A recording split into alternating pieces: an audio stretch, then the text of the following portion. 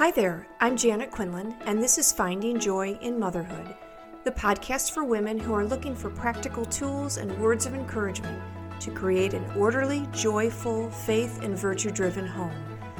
I'll share tips to create mindset shifts that change the way you discipline your children, love your husband, and enjoy your day. This podcast is about coaching women to be the best woman God is calling her to be. I'm so glad you're here. Hi, and welcome to episode number 158, Be Useful, Blaze a Trail. So you can probably tell I still have, we call it that creeping crud that just sort of hangs in your sinuses and in your throat. And thankfully, I do not have the cough that is associated with it. But if you're thinking, ooh, she sounds sick, I am. But I wanted to step in here this week and record this episode. I have been praying a lot about the first point in The Way by St. Josemaria Escriva, a collection of little thoughts, and this one always keeps coming back to me. It's the first point. Don't let your life be sterile. Be useful. Blaze a trail. Shine forth with the light of your faith and of your love. Now, the first time I heard that, I was on retreat, and I was pregnant with our fourth, and I'm just thinking to myself, okay, I'm just a mom who stays home with the kids. How can I be useful? How can I blaze a trail? And by the end of the weekend, I clearly understood. So I would just like to look at this again. First, let's think. How are we useful in our daily living? Well, we're useful in the way we love and care for our husband. We're useful in the way we take care of our children. We feed them, we clothe them, we educate them, we take them to soccer practice or wherever else they need to go. We create a home. We're useful because maybe we're in a position where we work outside the home as well. We're useful when we contribute to society, either through acts of service or maybe in monetary ways. And I guess you could say we're useful when we develop friendships and we share good experiences with others.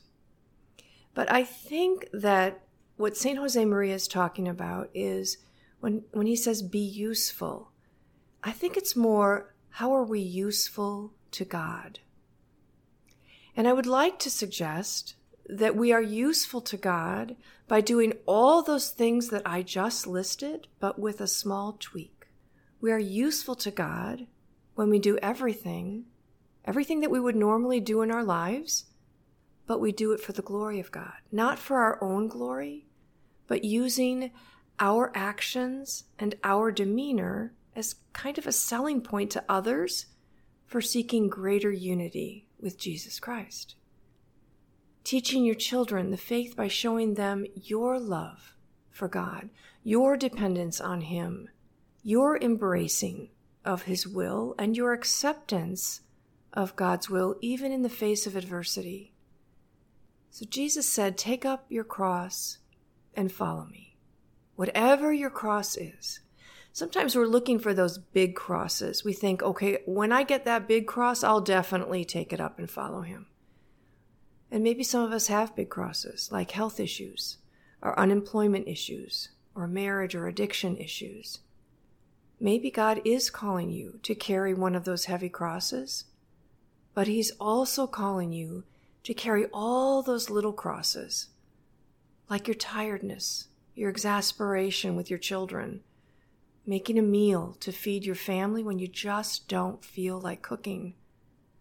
Sometimes we don't have one big heavy cross, but we collect a series of smaller crosses throughout the day that as we put them in our arms and we go throughout our day and we get another cross and we hold on to it, those can add up to the same weight of one big heavy cross. No one's keeping a tally. Be useful to God each day in the way He asks. And sometimes the hardest mortification, that sacrifice, that cross, can be a smile when you just don't feel like it. It can be holding on to your temper when you just want to release. It can be being curious and looking at your children or your husband and asking, I wonder why he did that. I wonder what's going on. I wonder why he's cranky. I wonder how I can serve him. You shall love the Lord your God with all your heart and with all your soul and with all your mind. And then we can love others as Jesus loved us. So we are useful to God when we fall in love deeper and deeper with God, because then we can love others better. Can you imagine if every day your one goal, your one New Year's resolution was to love your husband and each child you have as God loves them? How would that change how you show up for them? How would that change who you are and your desire to be more aligned with Christ? Be useful to God by bringing everyone, including yourself, closer to God.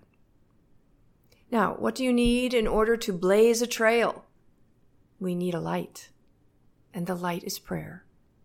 So many people ask me, how does coaching and developing an interior life, work together?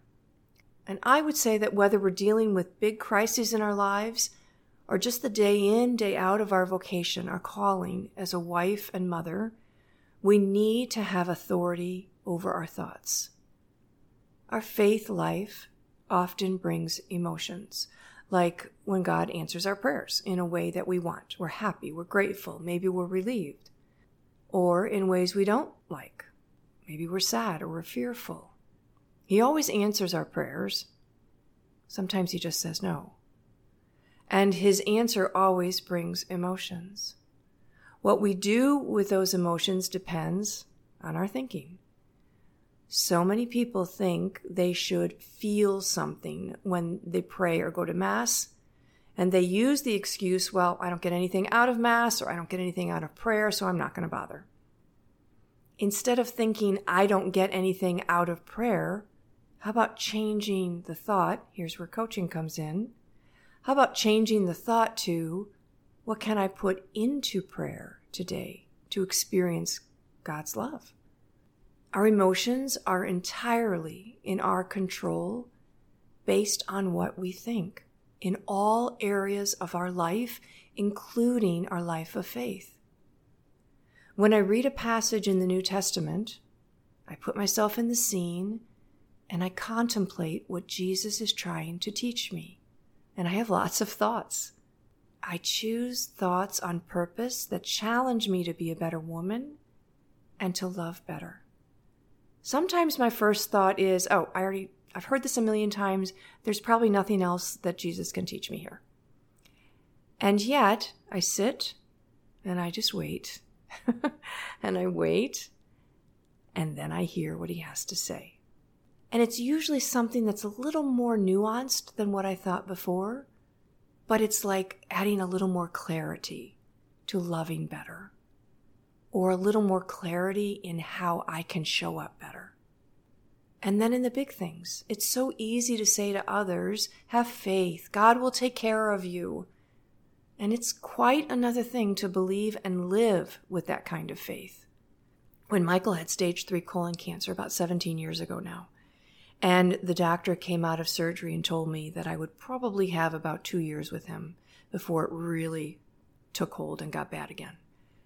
I chose to believe God would take care of us. I had 7 children. Our oldest was 18, and I didn't freak out. I didn't give in to fear. I chose to believe God would take care of everything. I was calm and collected, and he did, including healing Michael completely. And the only reason I could choose to be calm and trust him is because I had many years of practicing doing just that. Practicing the art of choosing trust. Telling my brain, when it wanted to be afraid, that God had always taken care of me. looking for evidence, finding it, and then living from intentional thinking and not giving in to my emotions of fear. And now, 17 years later, I see that the trail I blazed then was teaching my children how to accept and be at peace with God's will, that He will always take care of them. And so when my dad got sick 10 years ago, and we prayed for his healing, and God answered our prayers and said, no, not this time. We trusted Him. We were still sad, but we trusted that God's will being done was the best thing. So what do we need to do to blaze a trail? Connect with God many times each day in dedicated prayer. Our Lord is waiting for you and for me. Stop whatever you're doing and go to prayer when it's time for prayer. Serve with Martha's heart and Mary's spirit through your presence of God, keeping Him close in mind as you go about your daily work. I love these two phrases. The first one is Psalm 46. Be still and know that I am God. I am not a still person by nature. I worry. I like to control. I like to have things my way. But God has taught me that I don't know the best way to control, and my way is not always the best way. And so in that learning process, I had to learn how to be still and know that I am not God, but that He is God, and He will take care of me. And then the second phrase is from St. Augustine. Our hearts are restless until they rest in Thee. And through 31 years of really learning how to pray, I know now that it is true. I can feel the peace when I am resting in God. And I know how it feels not to be at peace when I am not resting in God. The last part is, how do we prevent life from feeling sterile, unproductive, unfruitful? So many women that I coach struggle with this. They feel like they've lost themselves. They feel like they're bored. They feel like they don't contribute anything to the world. And personally, I think that's the devil blinding them to all that they do as a wife and a mother. As a wife and a mother, we live to serve. We live to love. What better things could there be in life? We embrace the life and serve the people God has placed in our life with love. Mother Teresa said, not all of us can do great things, but we can do small things with great love. Now, I'm not so bold as to argue with Mother Teresa, but I do think that embracing God's call to being a wife who loves her husband in good times and bad, for richer and for poorer, in sickness and in health, is a great thing, because of the small sacrifices of love that it takes to do that.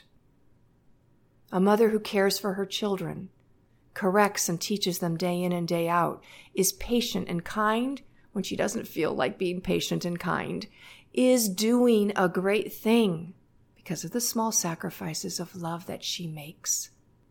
Living this calling, this vocation of wife and mother may not be great in the eyes of the world, but see how living this calling, always striving to be just a little better than the day before, makes our life anything but sterile. Be useful, blaze a trail, shine forth with the light of your faith and of your love. Have a great week, everyone. Take care.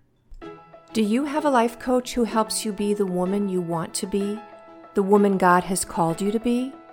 Who helps you sort through your marriage or parenting difficulties and helps you create the mindset you need to embrace your vocation with joy and gratitude?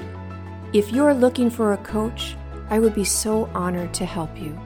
Email me at janet at findingjoyinmotherhood.com.